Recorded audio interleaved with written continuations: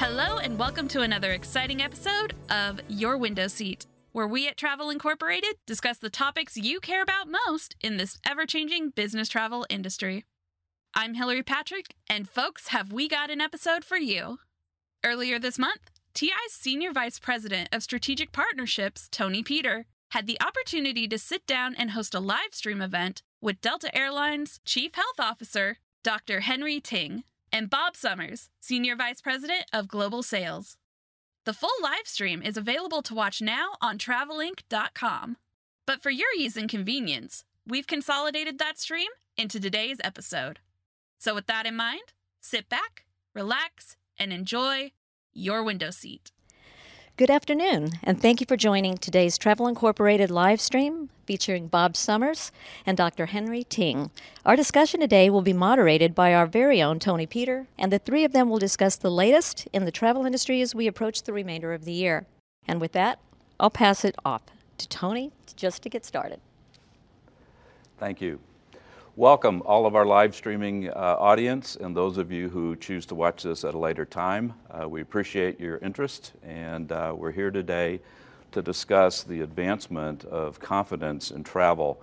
You know, travel is a personal freedom that we've all been denied to some degree since the beginning of this pandemic, and we're excited to see that things are starting to open up a bit. The latest poll just came out from GBTA, the Global Business Travel Association, showing the confidence index has increased from last month, where it was at 64%, and the poll conducted in February indicated it had risen to 82%. So those are all good things. And today I'm joined by two people that are very, very important to us at Delta Airlines. They're going to help field the questions that we put together. Welcome both. Thank you, Tony. Pleased to be here. Our first question today will be for you, Dr. Ting. As we all know, you've been a huge part of Delta's role throughout the pandemic, both for your own employees and for the customers. What was it that interested you to join Delta, especially given this was an industry-first role? And can you also perhaps touch on some of the surprising findings or lessons that you can share? Sure. It's a pleasure to be here with all of you, and Tony, thank you for the invitation. I think it's a great question. I mean, you think about an airline and a healthcare facility, and you think there could be nothing similar between them. But I would beg to disagree, because I think it really comes down to culture, values, and purpose. And that's what I found very similar for the people at Mayo Clinic and the people at Delta Airlines. So if I could explain a little bit on that. At Mayo Clinic, our core values were the best interests of the patient were the only interest to be considered. And that guided every single decision we made, whether as a business or as your doctor or nurse taking care of you. And similarly at Delta Airlines, the core value at Delta Airlines is we put our people first. They're our number one priority. And even during the worst of the pandemic for the last 2 years, our people and their safety and their health was our number one priority. We put people over profits. And to get us through the pandemic and survive and to be in a position to thrive coming out of the pandemic, we have three simple strategies to guide what we did. Number one, protect our people. That included employees and customers and their health and safety. Number two, protect our business. Make sure that we made the right decisions as a business and financially to protect our cash. And number three was to protect our future.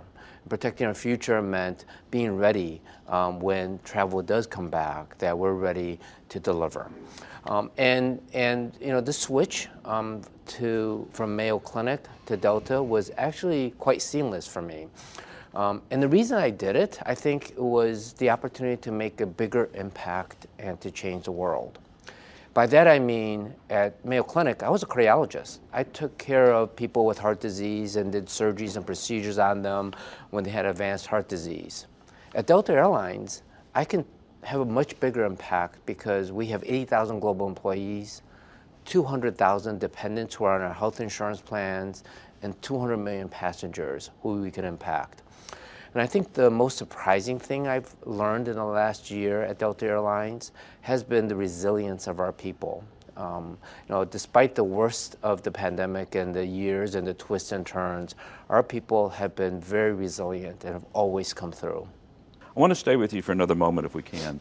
As an advisor to Delta, as well as advocating on behalf of air travel, what are your views on pre-flight testing and pivoting away from masking? Yeah, so two very important questions, Tony. Pre-flight testing and masking. I think what you're going to see is that the requirements for masking and pre-flight testing will change and pivot from what is currently a federal mandate, a federal requirement by the TSA or the federal government, to one of a local decision by states or local authorities or counties. As you know, the airports are in the jurisdiction of counties, to one of an individual preference, choice, and responsibility. So if you think about, when we put these restrictions in for the pandemic, it was done always with the thought that we would lift these restrictions as early as we can. And what we're seeing now is the pandemic is clearly transitioning from something affecting the world to probably a seasonal virus. And we're seeing that coming out of the Omicron surge, the case counts have dropped rapidly to pre-Omicron levels. We've also seen, as a silver lining, that the Omicron variant, although very infectious, has been associated with much milder disease, particularly for those of us who are vaccinated or received a booster shot. Secondly, the science has changed. What I mean by that is that we know that vaccines don't prevent every infection. And it's probably not that important that we prevent every single infection if they're just a mild cold or flu. But the vaccines are very important, the best tool we have to prevent severe disease, complications, hospitalizations, and death. Lastly, I think the concept that we need to be educating and communicating on is that one-way masking works.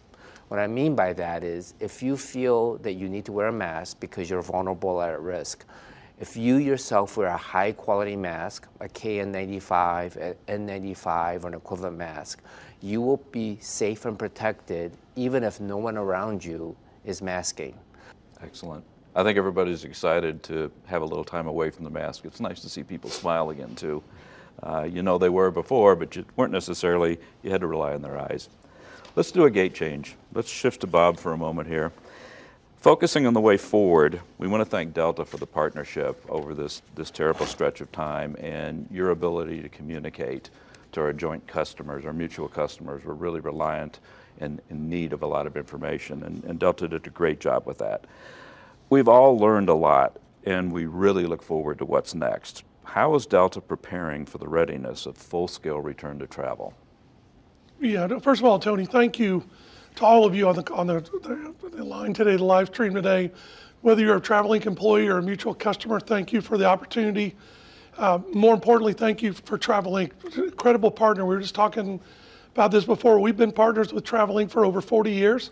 They are an elite agency in our portfolio, and I go back so far, I used to make sales calls on Travelink way back when. So tremendous partner, and in times like this, and for the last 2 years, 2.5 years, partnerships have been everything. So thank you for the opportunity today, and thank you for everything that Travelink does to support Delta. You said something at the beginning, Tony. I will tell you that when this all happened on March 9th, 2020, we had our advisory board right here in this room. And we said, we didn't even know what we were facing. It's like, what should we be ready for? What do we need to be focused on? And our customers told us, our advisory board told us, you need to be flexible, you need to provide us with communication, you need to be real and authentic. And obviously the flexibility was key with things like frequent flyer status being extended, and being more flexible with waivers and tickets and travel credits and things where our customers felt like we had their back. And I think the communication, to your point, never communicate so much, never worked so hard for so little money the last 2 years, but it was really critical because what we found as a sales organization was we were now selling safety, cleanliness, and confidence. So while the revenue was not there, we had to make sure we did everything we could to our customers, that we made sure that they felt comfortable that when they did come back, that we were going to be ready for them. And that's the first message.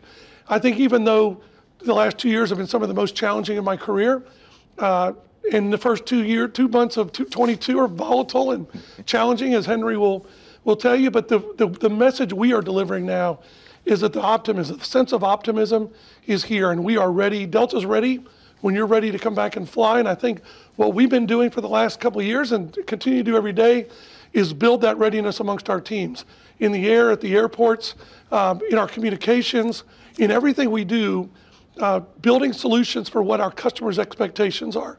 So when they come back, there's no surprises. We have their back. You know, what we really are looking at people now is, I'm coming back. I don't know what I don't know. How do I find it? So I know that Travel Inc. has an incredible resource for their customers. So do we, whether it be Delta.com or Delta Fly Ready. Absolutely. We saw the same thing. So it's starting to come back fast and furious, and that's a good thing. We've all been waiting for it. You know, we're all looking so forward to it. You mentioned the great work that Delta teams have been doing throughout the pandemic, and your customers are becoming more confident. Can you please take us through what the traveler should expect in the in-flight experience to help manage the traveler's expectations? We always talk about listen, act, listen. Listen to what your customers need and would like for you to do. Act on that and then listen again. And we've been doing that as a sales organization for 20 years. And so we did that as a company in this. So we really focused on what can we do to elevate and enhance the experience. So when our customers come back, they will see a different experience. The one thing that will not be different, and the one thing that will never be, the focus will never come off, is cleanliness and safety. A couple things that we want to talk a little bit about is what they can expect that are new as it relates to.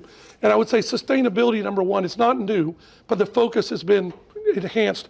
A lot of times you would think you take your focus off or eye off the ball on sustainability when you're dealing with all these other issues.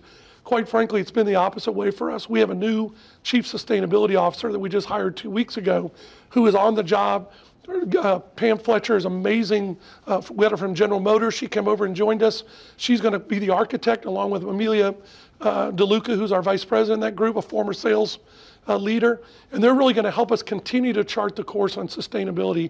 Parts of that where you can see that really be visible is on eliminating plastic and recycling. We are going to eliminate plastic on our airplanes. We are in the process of doing that right now. The focus has always been recycling, whether it be plastics when we have them, but food and recycling food and doing the things we can to be responsible citizens.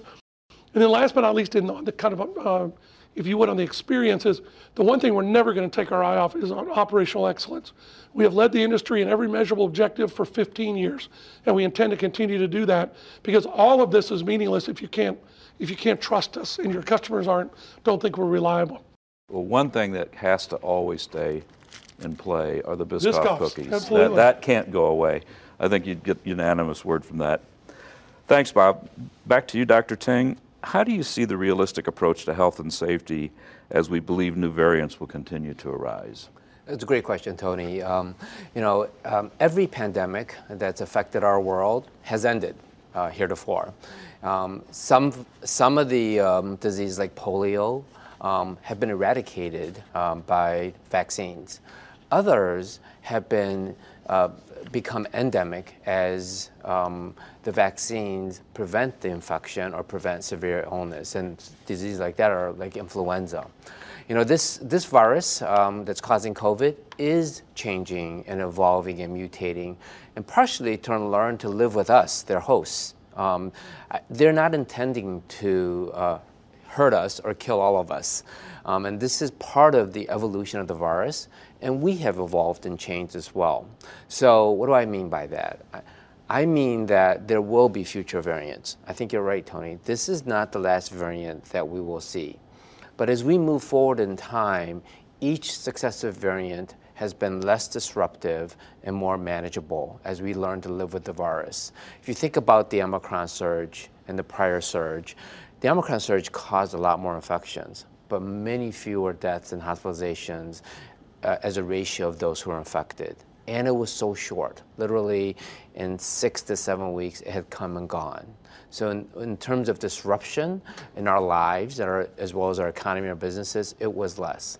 The other important thing to remember is, unlike early 2020, we're at a point now in early 2022, 2 years later, that we have tools to manage this virus and to live with this virus that we didn't have in early 2020. So there are 5 very important tools. I want to cover them. First, we have better and more vaccines. What you're going to see is, in the next few months, vaccines approved for children under the age of 5. You're going to see variant-specific vaccines that are active against new variants. And lastly, you've already seen the approval not in the US yet, but in Canada, some European countries, protein-based vaccines. So they're not based on a messenger RNA or DNA technology. These are the standard vaccines we've always made. It just took 2 years to make them. And that's made by companies like Novavax and Sanofi and GSK. Second, you're going to see better and more therapeutics. So you know, for those of us who've been exposed to the flu, you can take a pill called Tamiflu to prevent an infection or severe illness. We have those same medicines for COVID as well. And what you'll see by the summer is a rapid up-ramping of the production, so that I do foresee, maybe by as early as summer or fall, that most of us who are worried or think that we might be in high-risk situations, we could carry some of these medicines, that we can take them after a high-risk exposure or at the first onset of a positive test or symptoms. Number three, we have better and more testing, right? Just think about the tests we have access to now. Rapid antigens, rapid PCRs, you could do it at your own home. You get them pretty easily now. Number four, better and more masks. We didn't have these high-quality masks in early 2020. In fact, everyone was searching for them, and you were buying masks you didn't know if were genuine. Now we have ample supply of masks that you use in the hospitals, N95, KN95 or equivalents. And we talked about one-way masking, that you can protect yourself even if no one else is masked. And lastly, very importantly, is we will have better and more surveillance. So what do I mean by that?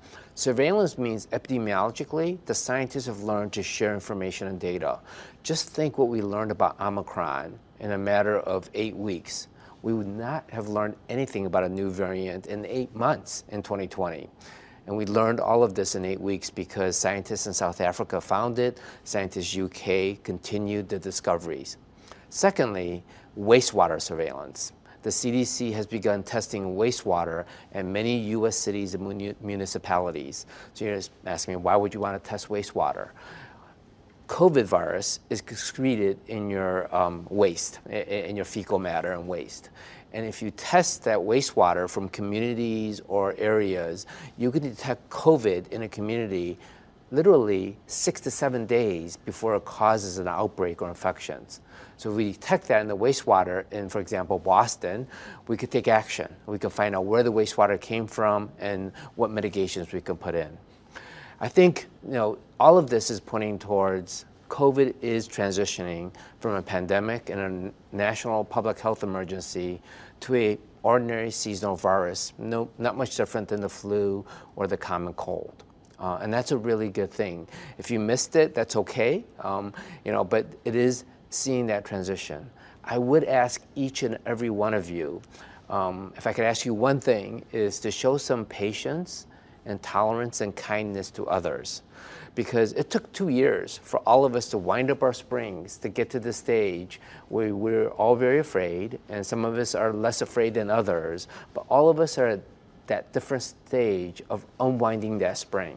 So show some tolerance and patience to your friends, family, relatives, communities, that everyone has to go on their own pace and they're at a different stage of unwinding, but all of us are going to get there. So I appreciate that. Excellent. We're going to turn it back now to Tracy, who's going to help us with today's Q&A session from things that have come in from those who are listening via the live stream. Thank you, Tony. We'll now take a few questions from the audience members. A couple of initial questions that have come in. Bob, the first one I think is for you. As all eyes are on the Russian invasion of the Ukraine, how is Delta responding specifically with your partnership with the Aeroflot? That's a really good question. From our perspective, obviously, the first thing we're looking at is the well-being, safety, well-being of our employees and our customers, and we've been in touch. We do have a small sales force in that area. We do not fly to the Ukraine and Moscow nonstop. We do that through a relationship with Aeroflot, and we have withdrawn that code share relationship with Aeroflot.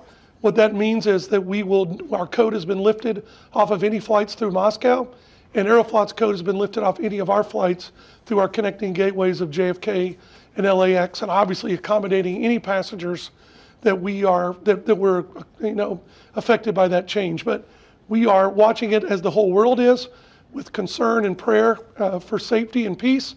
But our customers will not be put in harm's way into those parts of the world.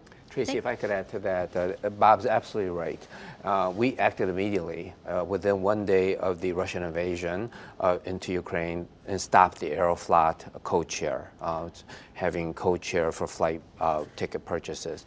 Number two, although we continue to fly to Asia and continue to have those flights used to go over Russian airspace, and now we're diverting them because we don't want to have any risk to our passengers and our airplanes of being misidentified by flying over Russian airspace.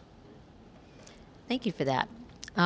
So Dr. Ting, you had mentioned be kind and unwind the spring, or how we're all unwinding the springs at different paces. Can you talk a little bit more specifically about how you're messaging that in a way to the travelers so they feel a sense of comfort? It's a great question, and there's not a simple answer to this. Emotional well-being and stress is probably one of the things we're going to have to deal with coming out of the pandemic. It's estimated that if you're a major employer, Travel Inc. or Delta Airlines, that perhaps 70 to 80% of your employee base has suffered or experienced one, loss from the pandemic, and two, some level of emotional stress or anxiety. And I think it starts with one recognition of that there's nothing wrong with you, that this is actually what many of us are experiencing. But it's an investment in resiliency. We used to say you can get through anything with grit and perseverance if you can power through it. Well, what we learned is you can't power through 2 years of a global pandemic. Resiliency means doing well and feeling well when you shouldn't be, in the face of uncertainty and adversity, which is what we faced for the last 2 years. And we have to first acknowledge that almost all of our employees have used up their resiliency tank.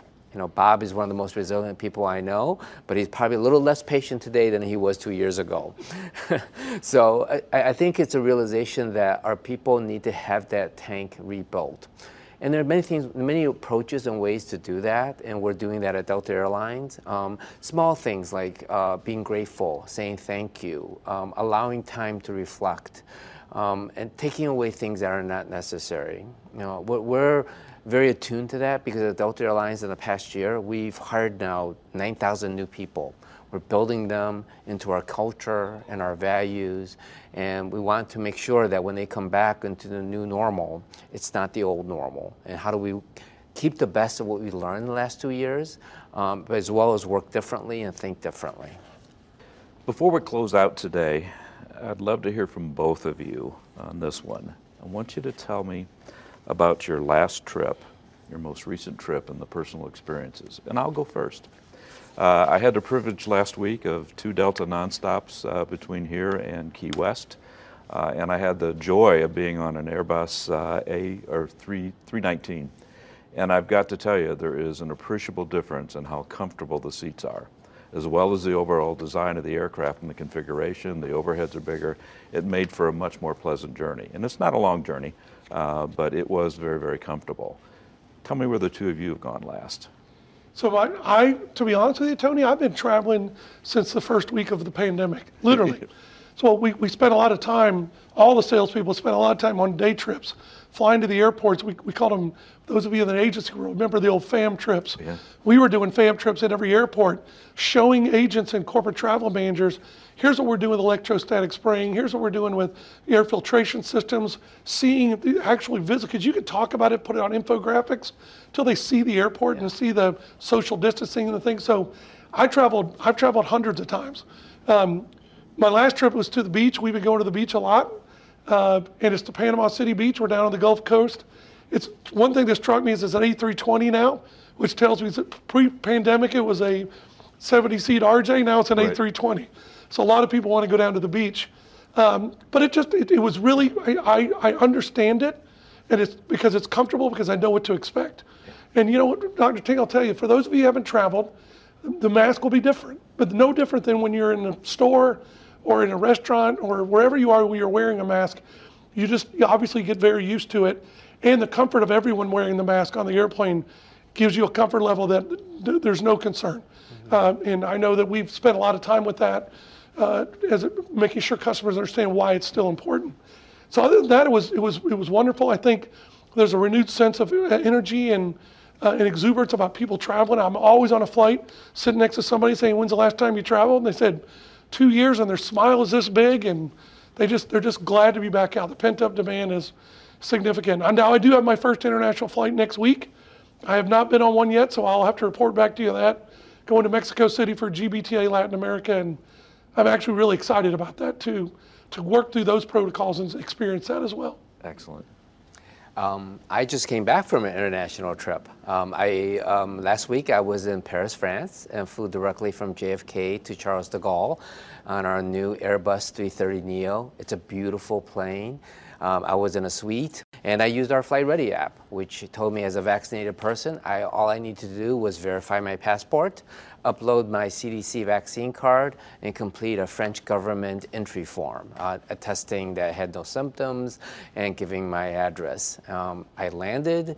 It was very easy to get off the plane. Had a wonderful time in Paris. Actually felt like, what pandemic? There was actually very few masks to be found in Paris, France. And I flew back to JFK and landed through JFK. I could tell you that the airports are busy. The lines are getting longer. Actually was in a clear line for 15 minutes before I got to the front. But I think given what all of us have gone through the last 2 years, we shouldn't be complaining about a line right now. Right. That's the last thing. Yeah. Well, excellent. I want to say that it's very rewarding to have a conversation like this. I think everybody should feel confident that we've really turned a corner on this. It's very, very safe, and people should be comfortable in wanting to get out. I want to thank all of our viewers today for tuning in, and for those of you who watch this at a delayed time, I want to thank you for your participation and your interest. Definitely want to thank Bob and Dr. Ting for your conversation today, and I want to suggest to everybody to, at this point, look forward to what we're going to do, to keep climbing, and to think TI. Thank you for joining. We at Travel Incorporated are thrilled to have the opportunity to share the views of both Dr. Ting and Bob Summers of Delta Airlines. Thank you so much for your time and your expertise today. This now concludes our session. Thank you. Thank you. Thank you for listening to this episode of Your Window Seat, hosted by Travel Incorporated. To learn more about TI, you can find us at our website, travelinc.com, or follow us on any of our social media channels. We look forward to the next episode, and as always at Travel Incorporated, travel safe.